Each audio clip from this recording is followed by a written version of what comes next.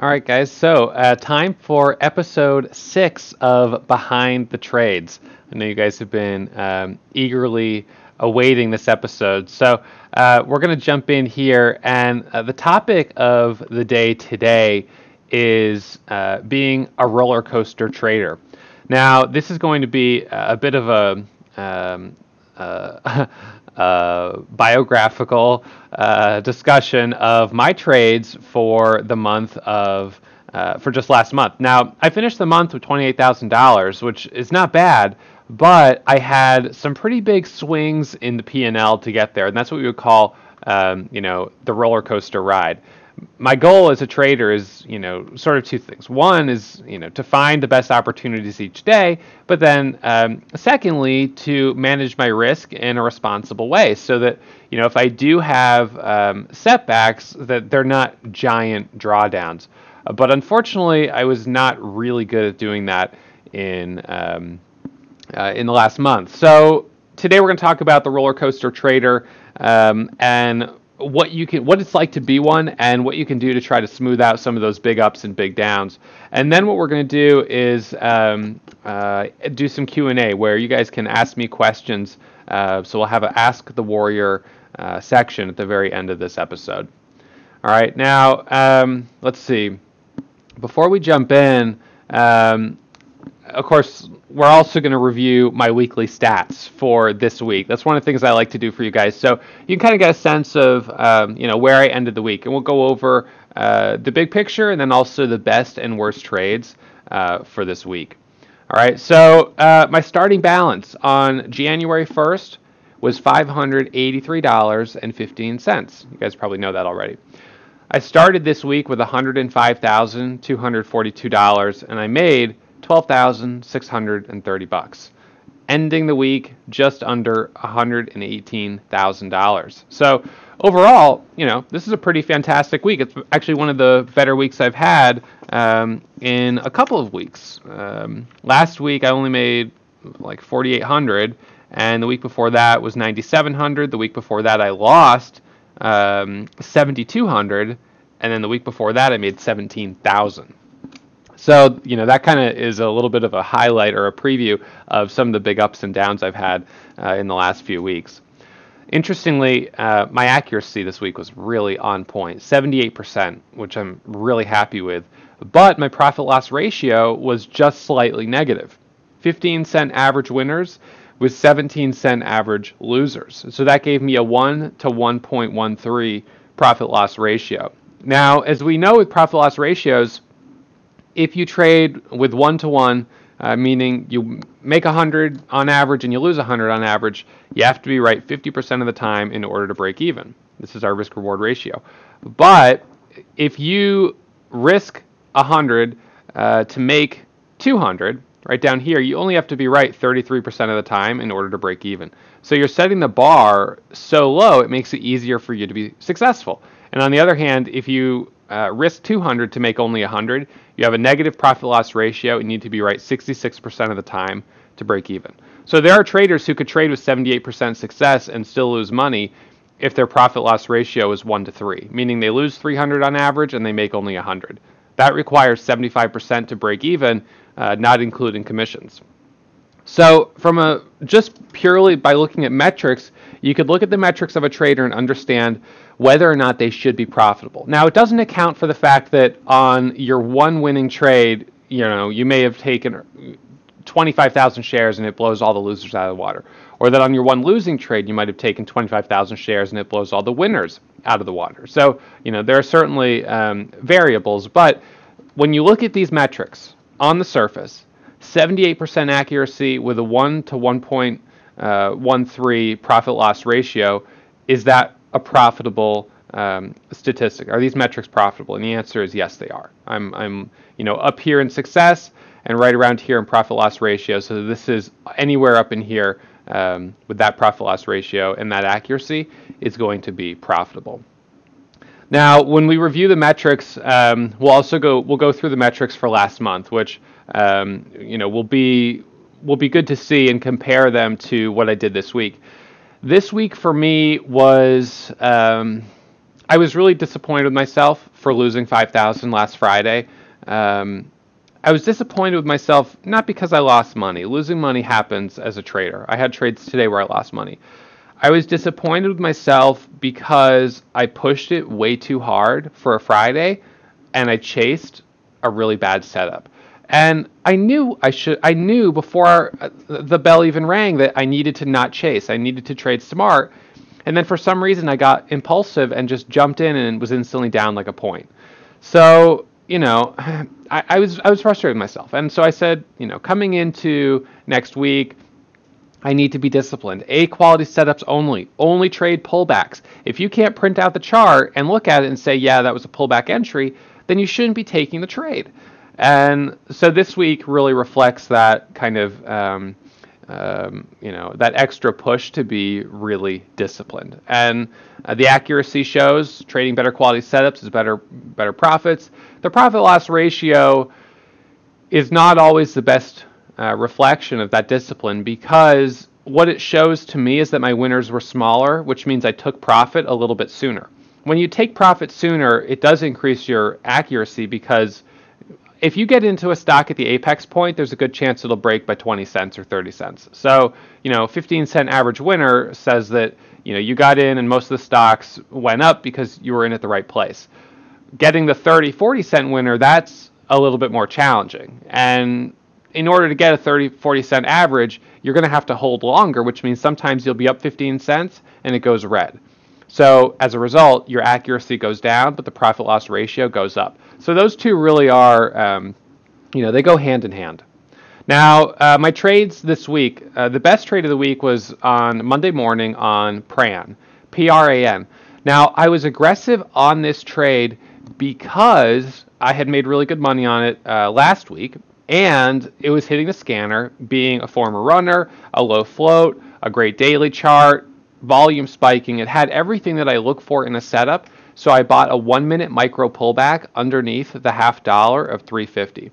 So my entry was right here at 344, and then adding at 350, and this went up 60 cents per share. It was awesome. A super just easy trade, picture perfect. It squeezed up, it was halted, it opened just a little lower, popped up to 410, and then it rolled over. So just a nice, easy 20% squeeze for my entry. Now, this is something that we also saw quite a bit today. We saw it on CLNT, CHNR,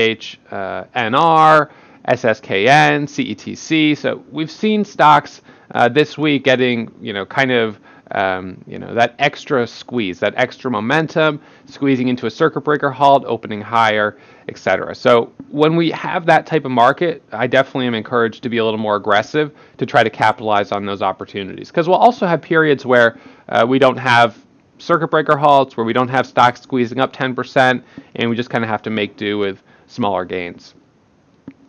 Now, my worst trade of the week was on the 7th, and that was LPTH. Now, this one was actually not a big loss for me, and so worst trade of the week, I actually don't have a trade this week that I would say I was disappointed in myself that I took it. I really don't. This week was fine with those types of trades, but this was just a really big rejection. I got in at 295, anticipating the first 1-minute candle to make a new high on a micro pullback. We popped up to $3, and then we immediately got a rejection, and it dropped down almost 50 cents to 263 or something like that. Now, I kept a tight stop on this. As soon as it broke below 290, I bailed out, but I got slippage down to 285, and so that cost me about $250 with 2,500 shares. Now, this is the type of stock that, although it wasn't a good trade, and obviously it was a loser, it showed restraint. Because sometimes when I see a big seller sitting at a level like $3, I'll think, you know what? If this guy moves out of the way, there's a good chance the stock will pop. And so I'll watch him, I'll keep waiting, I'll let it pull back, I'll let it come back up again, and sometimes I'll even add to my position to buy some of the shares that he's selling. The problem is, if he's a hidden seller, showing 10,000 shares, but he's really selling 100,000, just because I buy 2,500 more shares, it's not going to move. He's just sitting there holding strong, and now I have a bigger position, and when it goes and does this rejection, this is the type of place where in the past, with 10,000 shares, I could lose, $1,000 on every 10 cents. So from 95 to 85 is down 1,000. 85 to 75 is down 2,000. 75 to 65 is 3,000. That could have been a $3,000 loss in that one candle. I mean, yes, it popped back up, but I think this was a good example of me showing some restraint and not being too aggressive. And this was the day where the market wasn't as strong.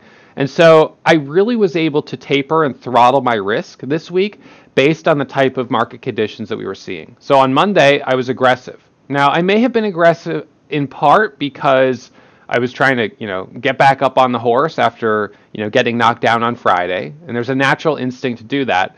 But I saw an A-quality setup on Prayon that I was able to do that on. So I jumped in and made $6,400. On Tuesday, market was a little slow. I only made $1,200. And I say only because it felt like a pretty slow day. But my daily goal is $1,000 a day. $1,000 a day is $250,000 a year. And I finished last year with $222,000. So, $1,000 a day keeps me on track. Obviously, we're at day 66 right now, or 60. Yeah, today's day 66 of the 100K challenge that started at $583, build it up to 100K. So right now, this account is at $118,000. So, that's $2,000 a day average versus $1,000. So I'm trending well above that, but any day where I'm, coming in with only 800 or only 1,000, at this point, it does feel like a small day. So, but going back to the ability to throttle risk, I throttled down on Tuesday and Wednesday. Tuesday, I made 1,200. Wednesday, I made 1,200. Thursday, I made only 750. Okay. Now, last week, I had a similar experience. Last week, I had 2 days. On Wednesday, I made only, I think it was only $400, which felt like basically nothing. And then on Thursday, I made like $114, which again was like basically nothing. And instead of having the presence of mind to say, the market is slow, I need to taper back my risk, especially on Friday, statistically the day of the week that I do the worst. Instead, I just came out of the gates swinging. And that's kind of like coming out of the gates swinging and you're blindfolded. I mean, it's just like, what are you doing? You've got no focus. You're just, gung-ho to be aggressive, and there's nothing to be aggressive on. And you know what? The market is always stronger, and the market showed me on Friday, that I need to scale back. And so I lost $5,000. So this week, I was really pleased that I was able to experience 3 slow days and not allow that that I was able to experience those 3 days. And then on Friday, I was able to come in and say, look, the last few days have been slow. I'm going to start off easy today. And that's why I started with smaller size. And then once I had a cushion on the day, I was able to build up a little bit, but I never took 10,000 shares today. I didn't go, crazy, super aggressive. I was just more moderate. And then those gains stacked up. And so I finished in the day with $3,000. All right, so now the topic of the day today for episode 6 of Behind the Trades is a month of big ups and big downs, a roller coaster trader. That's what I was last month. After 4 red days, I had lost $15,000. That was my longest red streak. I don't know the last time I had 4 consecutive red days. I mean, that really was pretty bad accuracy. So 4 red days in a row cost me $15,000, and then I made back $25,000. So I surged back up, and then I had another setback, losing $5,000. So what we're going to do is we're going to break down the metrics and the statistics for the month of March, and so you can see all the trades that I took, and you can really get a sense of the details underneath these kind of broad brushstrokes stats. All right, but before we do that, I want to show you, of course, that this is my broker statement for the month of March. So I finished the month with $28,588.17, which in this speed trader account put me up $63,411. Now I traded for the first part of the year, and I'll move this up here. I traded for the first part of the year in SureTrader because SureTrader only has a $500 minimum to day trade. So I put in $583 and I traded with SureTrader until I hit $42,930. All right, and these are my statements from SureTrader. And then that was on February 6th. I transferred the money out. February 7th was the first day in Speed Trader. I started at 41,000 minus the wiring fees and stuff like that. And from that point forward, I've been building up the account. So that's why the 63,000 plus the 40,000 put me at 100,000. So that's why I'm not at 100 yet in my Speed Trader account. So it's combined profits. But the total equity at the end of the month was $105,242, which was, of course, my starting balance here at the beginning of the week. Now, we'll go over the TraderView stats in 1 second, but I just want to show you, this is something that's very rare. A lot of traders, and for those of you on Facebook, I'll show you my statements here. A lot of traders don't do this kind of thing. They don't show you their statements, and that's fine. I mean, I don't have, any real strong opinion on it.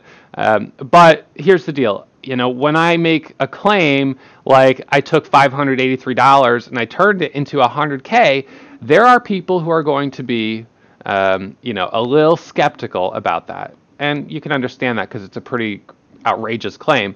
And so I'm going to back that up with my broker statements. And, that's important for me to do, for liability. I mean, if a regulator wants to come and look at the website, which is fine, and they see this guy says he took $583 and turned it into 100K, well, all they really have to do to figure out if that's true is click where I say performance disclosure, and they'll see here's my broker statement. So it's like, okay, yeah, it's real. He's just a good trader.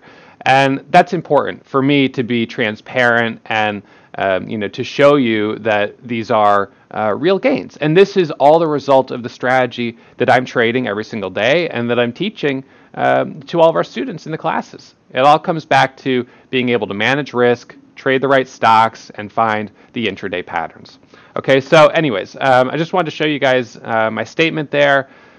So $28,588 in gains. Now, the big picture here is my TraderView stats. These are always off by like $1 or $2 because of the transaction fees that are credited or debited at the end of the month and are not part of the Dash Trader export into TraderView. All right, so big picture here, $28,556. Basically the same.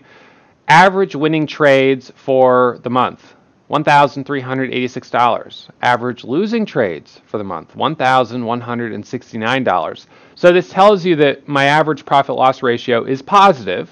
I make more on my winners than I lose on my losers, but not by a lot. Average percentage of success, 63%, which is a little on the low side. Total number of trades was 63. So with, probably 22 trading days in the month or something like that.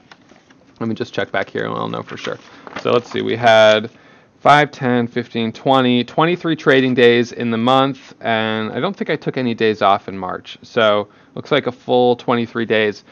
So, an average of about 3 trades a day, which is pretty much what I, tend to figure I do, 3 trades a day. Some days might only be 2, other days might be 4 or 5. Average hold time, 13 minutes on winners, 14 minutes on losers. Holding those losers may be a little too long, but that's okay. Total fees, $3,200 in ECN fees. Total commissions, $1,000. So, and that's my total gain, $2,800 after commissions. So total gain before commissions and fees, I guess would be like 33,000 or so. And so I guess my fees and commissions amounted to roughly 10% of my profits, but, it's just, the per trade transaction fee and then those ECN fees that add up. Largest single trade gain, $6,330.69. Not bad. Largest single trade loss, $5,592.75. And I remember it. And that's a big loss. I mean, let's be honest, that's a pretty big loss. On that trade, I think I had 12,000 shares or 15, and I lost about 35 cents. So, not only did I lose 30 cents or 35 cents, which is a pretty big loss in terms of, cents per share, I had massive size. So, when that happens, I mean, you just get smacked in the face by the market. So this is the, one level beneath the surface of the $28,000 total gains. my profit loss ratio, and my percentage of success. But let's continue to look a little bit deeper. All right, so I import all of my trades to TraderView. Now, our students, I of course encourage you guys to do this as well. Students that are part of our Warrior Pro class that do this can make me their mentor, and I can go and I can actually log in and look at your metrics. For students that are in the classes, though, you also have the Fantasy Stock Trading simulator, and that means if you're trading in the simulator, you will show up on our leaderboard. So let me just take a look here at the simulator today. Let's see. So here today, you can see Ken, my boy Kenneth. He's up $48,000 today. I'm not sure how he did it. He absolutely destroyed CHNR. So good job on that one. So he's having a good day in the simulator. Obviously, I encourage you guys to trade the simulator as though it's real money. So if you're buying massive size, that may not be realistic to what you would trade when you go live. And the thing is, even if you figure I am going to trade with 5,000 shares when I go live, if you have a week of doing that and your first week is a little bit of a tough week and you lose on 4 out of 5 days, you're going to be down like $3,000, $4,000, $5,000 in your first week of live trading.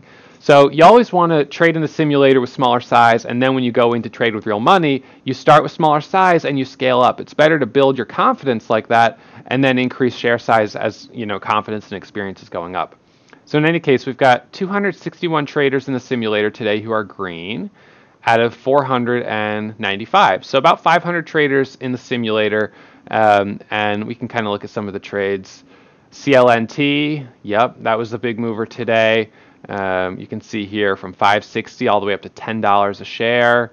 Jake, let's see, he traded CLNT. He actually lost money on CLNT and made money on AKTX, which is interesting. I wonder if he was holding this short, long, short, and then so yeah, that's kind of interesting. And this, I think this exemplifies the challenge with some of these really volatile stocks.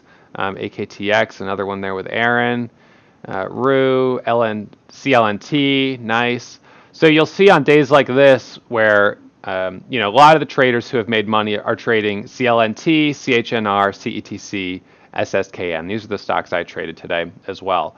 And this is one of those days where you've got a lot of people in the simulator who are up a lot. Some of the days earlier this week, and I noticed this especially last week when I had a day where I only made $114, I logged into the simulator and I realized that I think the biggest winner of the day was like a $2,000 winner of everyone in the simulator.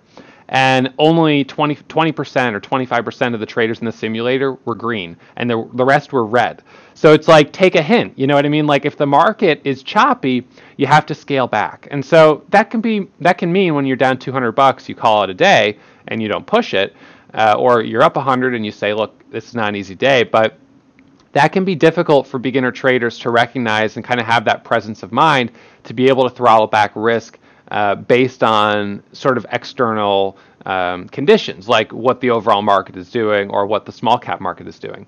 Today we had strength in the Chinese stocks, which gave us some good opportunities.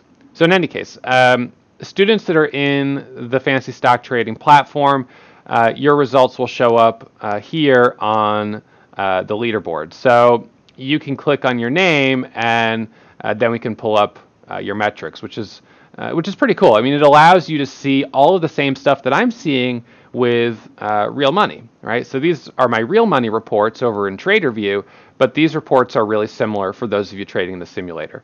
So this is percentage of success for this student is 50%. Average profit per trade is only 1 cent. His average winners are $921. Average losers, $750. So, that's actually not a bad profit loss ratio, 1.22 to 1. Largest gain, $20,000. Largest loss, $15,000. And he can start to get a sense of his metrics. What days of the week does he do better or worse? Etc. He does badly on Mondays and badly on Fridays for whatever reason.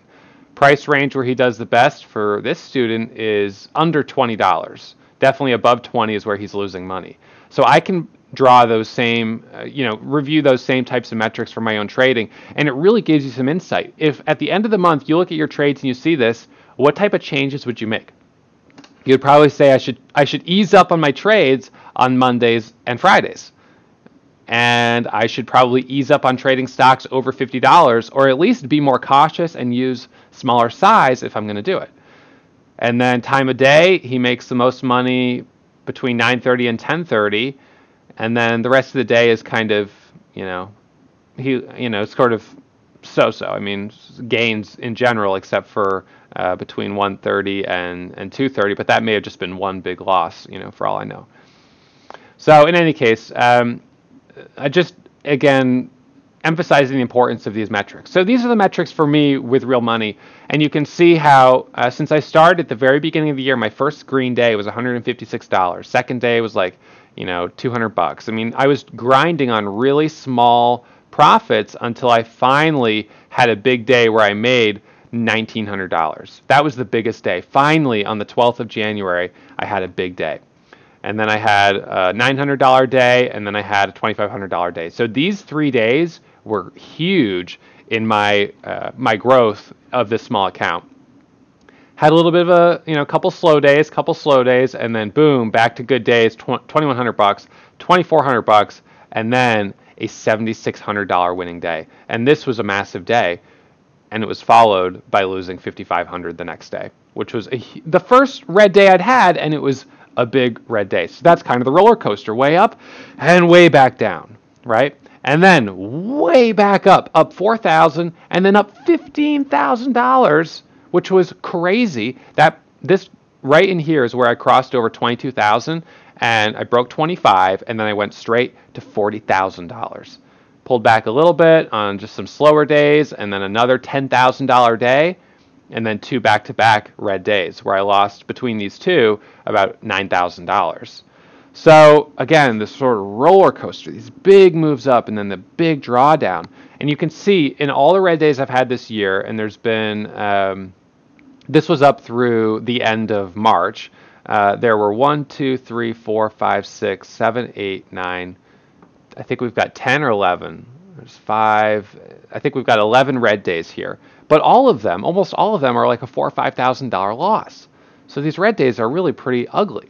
And you can see on my equity curve how I moving up and then a pullback, moving up and then a pullback, moving up, and then this was the pullback that I experienced in March, where I had 4 back-to-back red days. 4 back-to-back days where I lost between $2,000 and $4,000 each day.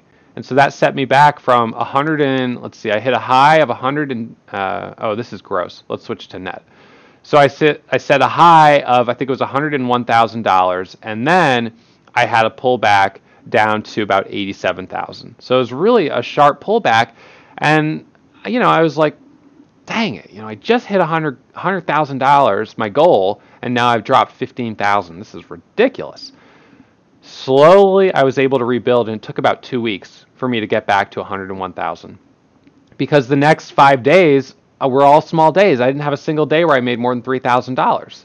It was like 2,000, 1,000, 1,500, 900. So slowly making my way back up. And then I had 3 really good days. I had a $4,000 day, a second $4,000 day, and a $4,200 day. So 3 back-to-back days where I made like 15,000. And so over the course of this push, I made close to 25,000 from 87 up to 97, and then up to 110. And then I dropped down on the last day of the month, $5,000 back to 105.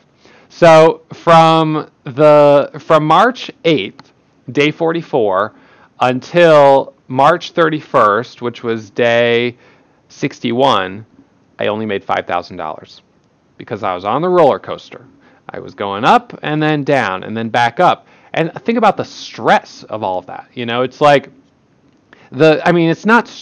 You'd say it's not stressful to make a lot of money, but it does take a bit of a toll because you have a huge win and you kind of feel excited. You get maybe a extra sense of confidence, which then leads you into, the drawdown. And then, you're overconfident, you're complacent, and then you have the drawdown. And having these big red days is definitely stressful, especially for me because everyone's watching me and, people are like, you lost 4 days in a row. Like, you're pathetic. I mean, it should be embarrassing. And so, I have that added pressure, which is probably why the last day was the biggest red day, because I was just like getting more and more frustrated, and then, finally starting to turn it around. So wouldn't it be nicer if I could go from $583 to 100K just making 1,000 a day? And sure, maybe it takes a little longer, but it's just slow and steady. I mean, a slow, steady equity curve sure would be nice, but that's not how the world works. That's not how the market works.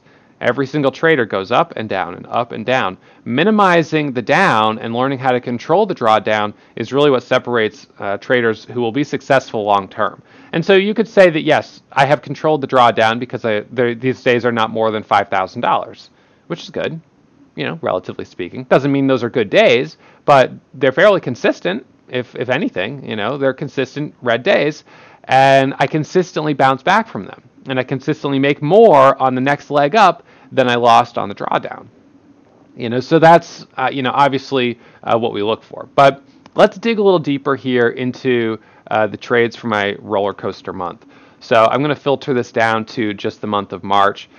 And so here's the P&L for March. We went up to 24,000 on the month, and then down to being up only 10,000 on the month, which was not good considering we were in the middle of the month. And then sideways, finally back up, and then a little bit down. So you can see I had 5 red days in the month of March, and all 5 of them were pretty significant red days. So look at the details here. We've got the details, which is the total gain, my profit loss ratio, my percentage of success. Now let's look at my performance by day of the week. Mondays was the best day, and Fridays I only made $1,300 total for the entire month. So, Friday was really not a good day for me. Let's look at the price of the stocks I traded.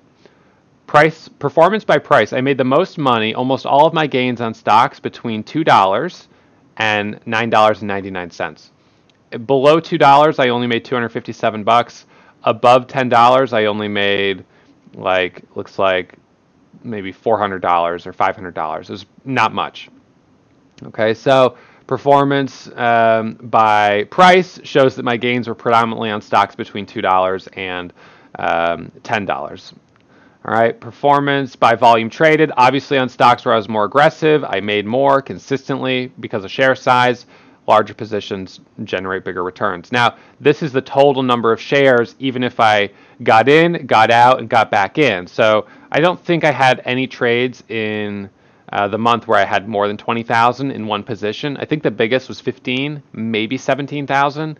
But when I would add and take them back and then add back, it would give me that type of stat. Instrument. So this is interesting. These are the stocks that I did the best on and did the worst on. Now I had more stocks in general that I did well on just because I finished the month green. But what's really interesting is my performance by the instrument's volume. Now I always talk about the importance of trading stocks with high relative volume, right? High relative volume is an indicator of some type of catalyst, and it's definitely indicative of high interest by retail traders. As retail traders, we're buying stocks, and so the stocks that we're trading, today, for instance, CLNT, look at how high the volume is on the daily chart versus what's average. Super, super high above average. CETC, this is super, super high above average. It's probably, 1,000% higher than average. CHNR, same thing. These are the type of stocks that I trade, and my metrics show exactly that. That's down here in performance by instruments relative volume. Stocks with a relative volume of 150% and higher is where I make money. And I did the best on stocks with relative volume of 300% and higher. So although some of those stocks had lighter volume at the time I got in, the stocks that had less than 1 million shares of volume, I actually lost $8,000 on. I did not make money on those stocks. The stocks that close the day with 1 to 2.5 or more in volume, 2.5 million, are the ones that I did the best on. So I do better on stocks that are going to have higher volume. And what brings in that volume? What brings in that volume is typically a catalyst, some type of breaking news, whether it's earnings, it's FDA announcements, it's clinical trials. It could be, any one of those things that brings the volume into the stock. So the majority of my gains were on stocks that were experiencing high relative volume, which is exactly what I teach in the classes and exactly what we emphasize every single day. Let's see. Prior day's relative volume for a lot of these stocks was very low because suddenly they came up on the scanner as a gap and go setup. So yesterday they were not in play, like CHNR for instance. Yesterday the relative volume was 0, but then today this thing jumped up and was in play. Same with CLNT. 2 days ago relative volume was nothing, and then suddenly there's a catalyst and it starts to make a move. So, these are the types of things that are interesting to see. For me to see that I'm really red on stocks that had lower volume tells me that I need to be more cautious on how I trade them. Maybe trade with smaller size. It's the lower volume stocks that don't have as much liquidity. And then if I end up with a really big position and I want to stop out, I'm going to have a bigger loss because of slippage. All right. Now, I can also look at market behavior and see if there's any, indicator there. And it shows that performance by the SPY movement, that I did better on days when the market was down slightly. Whether or not that is, I know that is generally true, that on days when the market's up quite a lot, I don't do as well. But if we looked at the overall market for the month of March, we'll see that there were quite a few red days. So it may be just a coincidence on that type of short time frame that I made more money on those red days. Now, I want to look at my win-loss days here for a second, because this is kind of interesting. So this shows you my total winning days, which were $48,000 in profit. I made $48,000 last month. The problem is I turned around and lost 19 of it. 19,000 was down the drain in stupid, unnecessary losses. So I finished with only 28,000. So the average daily loss on my losing days was $3,800. That's, a pretty bad loss, especially when you compare the fact that my average daily gain on a green day was only $2,800. So when I'm losing more on average than I make on a green day. The good news, and the only thing holding me together in terms of my trading account, is the fact that I'm right more than I'm wrong. I only had 22% of the days that were red. So, I've got that going for me. But if I was looking at these metrics, and these were the metrics of another student, I would say, look, we need to tighten up the red days. These red days are just too much of a drawdown, and you're giving up too much profit.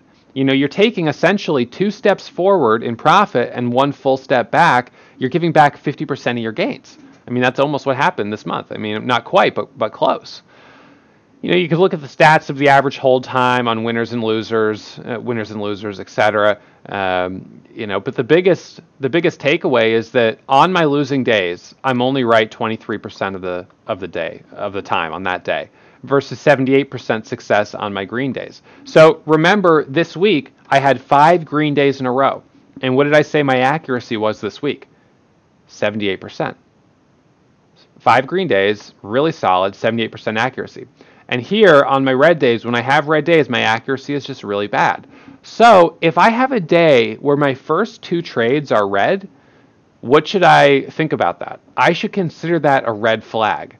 I should consider that a warning, because I typically only take 3 trades a day, right? So if I take, 3 or 4 more trades, and even if they're all green, I'm still going to have pretty bad accuracy. I'm not going to have 78% accuracy unless I take 10 more trades and all of the next ones are green.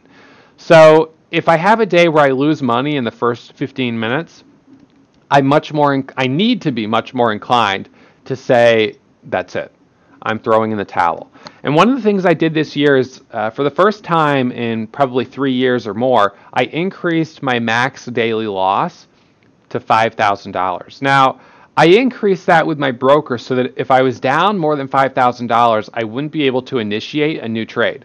It doesn't mean I couldn't continue holding a position that was down 5, 6, 7, 8, or 10,000. It just meant I couldn't take a new trade. Now, in the past, I had always had that level set at minus 1,000. So if I dropped down 1,100 on the day, I couldn't keep trading.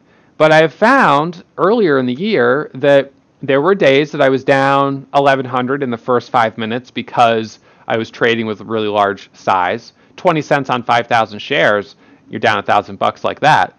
That doesn't mean you can't bounce right back if there's a good quality setup, right? But the question is, the fact that you lost right out of the gates, is that enough of an indicator, regardless of the fact that being down 1,000 isn't that big of a deal?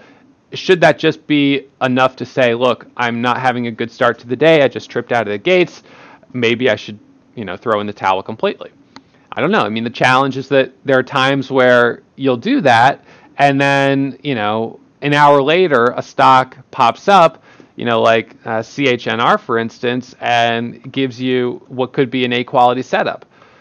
So I guess the question is, this to me is an A quality setup, but is it not an A quality setup if you're already down $1,000? I mean, is there no such thing as an A quality setup when you're down that much because you're going to be more impulsive, or because you're going to be your judgment's going to be clouded by the fact that you had a bad start to the day? I don't know. I mean, to me, I have been trying to get better at trading out of the red. So if I'm down 500, 1,000, or $2,000, I can keep trading and get out of it. I have been able to do that on some days to the point where I got myself back up to green.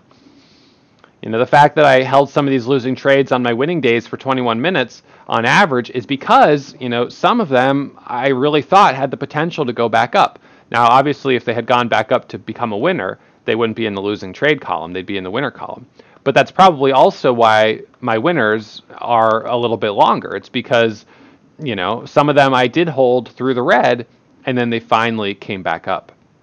So just something to be, a little bit mindful of there. And one last thing here, we can look at the days and times and see that, my biggest drawdowns were on Fridays. Fridays were the days that I lost the most money. So it really, for me, has to become a priority to have the presence of mind every Friday morning that, okay, it's Friday morning, I need to scale back a little bit. I don't need to, try to swing for the fences. If I can hit $500, if I can hit 1,000, that's great. But if I can't, that's okay too. And I could just step back and know that, the next time I have an A quality setup, I'll be aggressive. And that's really what I did today on this Friday. And that's really kind of the approach that I've had all week, was to focus on A quality setups. I got one awesome trade in the beginning of the week that gave me $6,000, and then because of that, I had the confidence to say, you know what, I can hang my hat on that $6,000 winner, and now just trade smaller size. But all those smaller size trades added up to an additional $6,000 in profit, which is why I'm finishing the week up, just under 13,000. So I want to try to carry this attitude into next week and through the month of April. And I think that if I'm able to do that, I will see my accuracy through the month, come in quite a bit higher than I had for the month of March. So the month of March was 63% accuracy, and it'll be interesting to see what I can do here for the month of April to try to learn a lesson from the previous month. And I think that's what we should all do as traders. Look at our previous month's statistics and try to draw some good conclusions from that. I know a couple things right away that I can do is trade less on Fridays. Number one. Number two is try to keep tighter stops so I don't have $5,000 losing days. Number three is if I start the day in the red, maybe take that as an indicator that I should stop trading completely or cut my size down drastically so I don't have that $5,000 drawdown.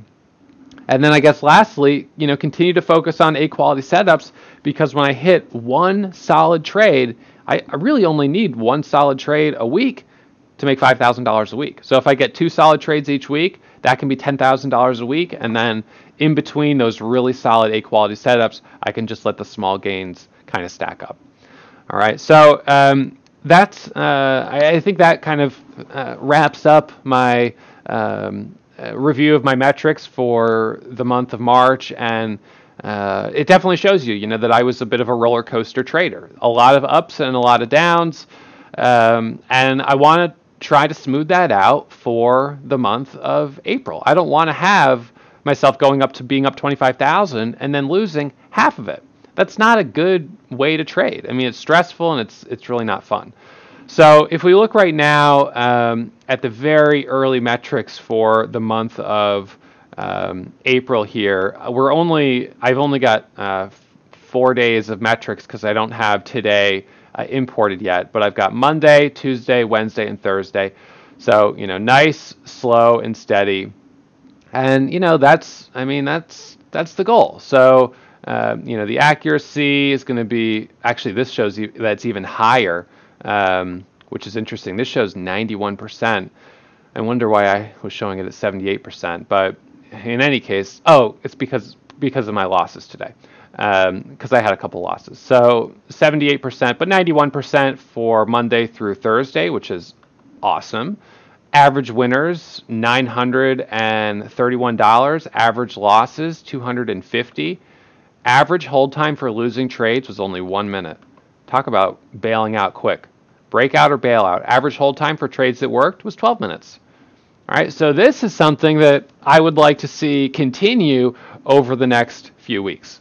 This could be a real game changer for my metrics for the month of April. But it'll also come back to whether or not we have good A quality setups. I could maintain these metrics for a whole month potentially and only make 15 or 20,000 on the entire month if we don't have really big winners. If I don't have them, then I'm not going to have a $60,000 month. But if I can maintain these types of metrics and have the good fortune of A quality setups, 3 to 4 times a week, I think I could really crush it. So anyways, that's it for the metrics. So let's jump back in here and we'll do a little bit of Q&A. And you guys can tell me a little bit about how you did this week, what are some of the things that you were struggling with, and your best or worst trade of the week. All right, guys, so let's see. I'm just going to look at questions here. Some questions on Facebook. Looks like not too many questions on Facebook, mostly just comments. So, all right, well, let you guys ask questions if you have any. Those of you in chat, let's see.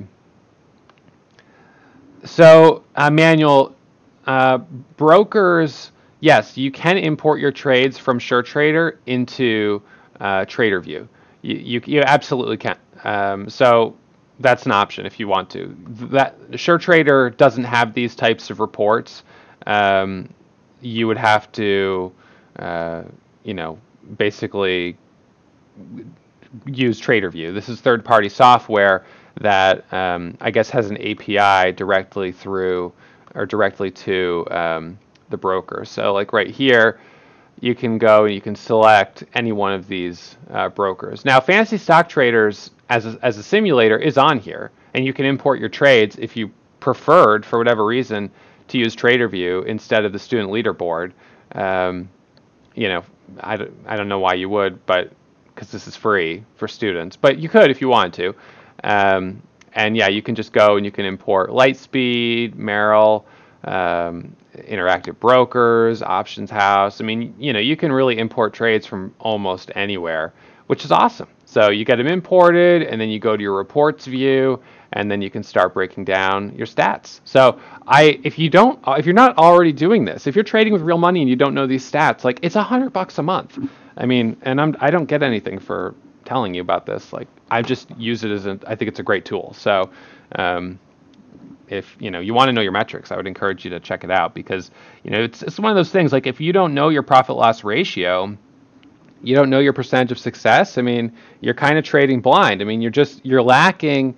How do you make decisions about how to improve your trading if you don't have valid data to base those decisions on? And we talked about this last week. When Starbucks goes and puts in a new coffee shop, around the corner, they don't just do it because they're like, they there's a vacant space. They do it because they did some extensive research on, is this a good, what's the foot traffic, what's the driving traffic, where's the parking situation. I mean, it has to be a really detailed analysis that then the decision is based on data. You can make really confident decisions when you have something strong to base it on. Alvin, the difference between a stop loss and a trailing stop. So a stop loss is when you put out an order to which is your max loss on the stock. So let's say CLNT. I'll get in here with hotkeys. I'm in with 1,000 shares, and with Control T, I place a stop order, and that stop order is down about 10 cents. So what I can do is I can go to stop, and I press the stop price. So let's say I want to get out of this at 850, and I press sell. Now I have a stop at 850. Now a trailing stop will, if you use a 10-cent trailing stop, as soon as the stock moves up, it'll stop you out 10 cents below high of day. So if the stock is just running up, but it won't stop you out until it drops 10 cents off high of day, and then you get taken out. So that's a great way to stay in a position longer. Potentially, the only thing is that when stocks make those pullbacks, often they're kind of hard and quick sell-offs, and you'll get slippage to the downside. So you may end up actually getting stopped out 20 cents or more, depending on the type of stock. So the loss could be a little bit bigger. All right, I'm going to delete that cancel order and close it out.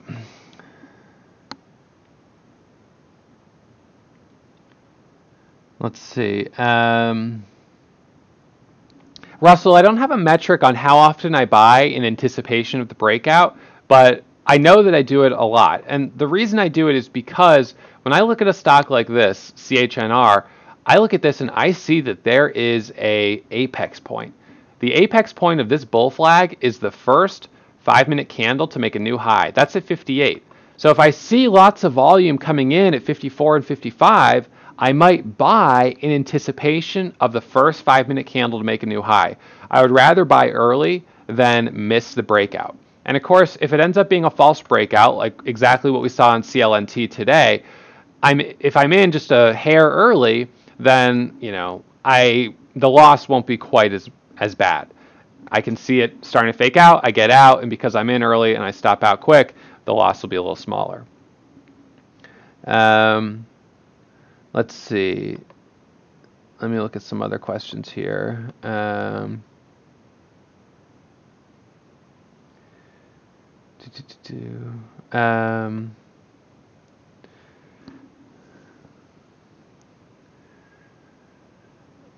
do I control selling on the ask versus selling on the bid? So that's a good question. If a stock is moving up, I always try to sell on the ask because I get the best price, right? You can sell on the ask or you can sell on the bid. When you sell on the ask, you're getting the best price, but you have to wait for a buyer to come buy those shares from you. So when a stock is strong, I sell on the ask. If the stock is weak, there's no buyers to buy my shares on the ask. So in that case, I have to sell to someone on the bid just to bail out. So selling on the bid is when the bid is bad and the ask is amazing. There you go. Think of it like that. Sell on the ask because it's amazing. Sell on the bid because it's bad. But, again, if the stock is going up, you're selling on the ask. If the stock's going down, usually I'm selling on the bid. I never buy the bid because the problem is if I want to get into a stock at the apex point, buying at the bid is below the apex point. If there's really a rush of buyers coming in to buy that apex point, I'm not going to be able to get filled at the bid price.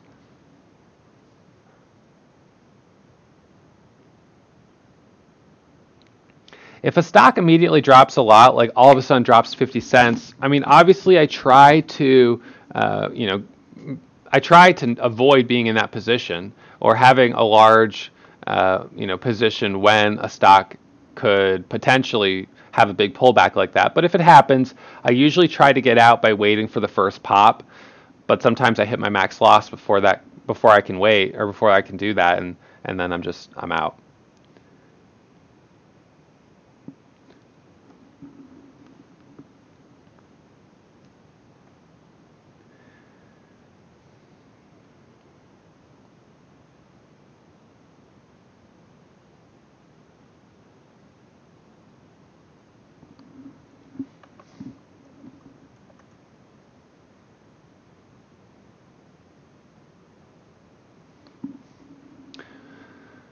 So someone mentioned CETC is halted. I didn't check that, or I didn't see that. But the risk is certainly when you have a stock. Let's see, how much is this one up? This is up 101% halted right now.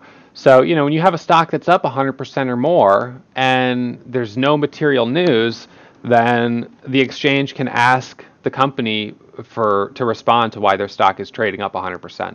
And that's what happened with DRYS, and then it obviously opened a lot lower. It's interesting that CETC is halted, but CHNR, let's see, how much is this one up? CHNR is up only 30% right now, so that one's not as bad. CLNT is up 26%, which isn't as bad. CCC, let's see, there's a couple other ones. CCCL is up 9%, CCCR is up 80%. So, yeah, I guess CETC was the one that was up the most. Only made $60 on it though. But, that definitely does, that is a thing to remember, that the longer you're holding a position, the more your exposure risk goes up. That the stock could get halted, and then you're stuck holding it until it resumes trading. So, if you're in the short position, it'll probably work out well unless the company puts out news or something. But this is one of those reasons why, for me, I am aggressive on my share size, but then I mitigate that risk by trading for short periods of time. I wouldn't feel comfortable holding 10,000 shares or 20,000 shares for 2 or 3 hours. There's just too much risk in all of that time. I'd rather go in, be aggressive, and get out, kind of like that spearfishing, analogy, where we're just looking for that, perfect setup and then striking. That's going to continue to be my plan for the month of April, to be aggressive on A quality setups, try to book those profits, and in between the A quality setups, I'll just sit tight. I won't push it.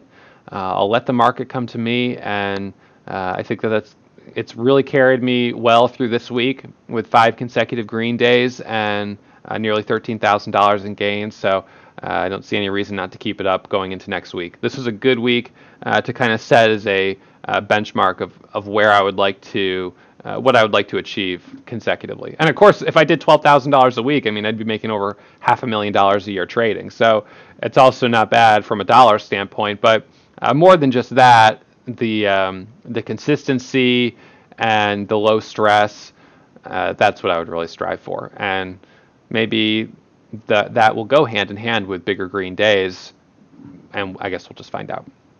Okay, so that's it for today. I hope you guys all have a great weekend, and you enjoyed this episode of Behind the Trades. All right, I'll see you all first thing on Monday morning.